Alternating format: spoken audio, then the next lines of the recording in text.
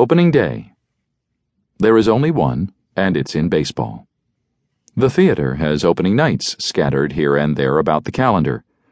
And there are various opening days of the fishing season, the racetrack meeting, the NFL season. But there is only one opening day, when grandmothers drop like flies and dreams are born anew. Opening day means spring. It means literally an opening, of buds spreading and jackets unbuttoning, of little birds' mouths gaping, of rubber bands being released from neatsfoot-oiled baseball mitts that have been held tight around a ball all winter. The Louisville Slugger sends painful jolts up your arms if you don't connect properly in the chill air. It will be better soon, warmer, and the wind will die down. But even now, if you keep the label up, you can knock that old horsehide clean and far and feel nothing but warmth. The beginnings of the other major sports seasons have no connection with the natural rhythms of life.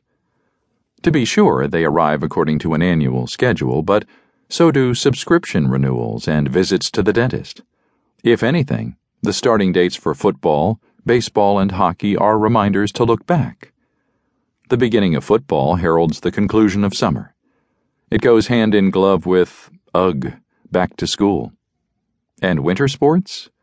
If they're starting, then it must soon be, oh no, winter. It is significant that of all the sports seasons, hockey and basketball most sneak up on us.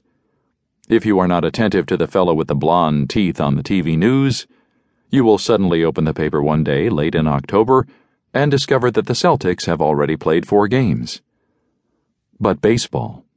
Opening day.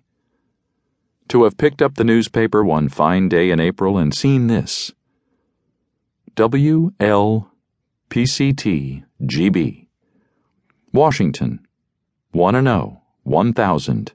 Boston, 00.000 New York, 00.000 Detroit, 00.000 Chicago, 00.000 Cleveland, 00.000 St. Louis, 00.000 Philadelphia, 0.001.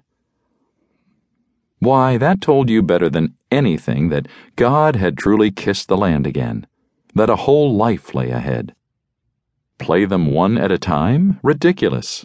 There were 154 to play, a number that overwhelmed a child's mind. Where would we be when the season was done? In a new grade, for certain, and perhaps our team would win. That too.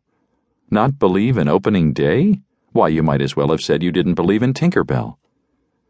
So, if you cannot bury your poor grandmother one more time, here is an article for opening day.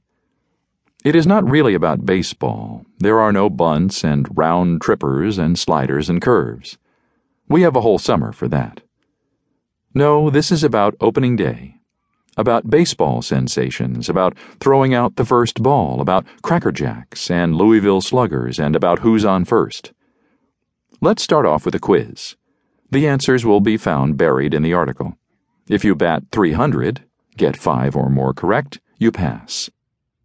You are also stamped as a strange person for knowing such foolishness.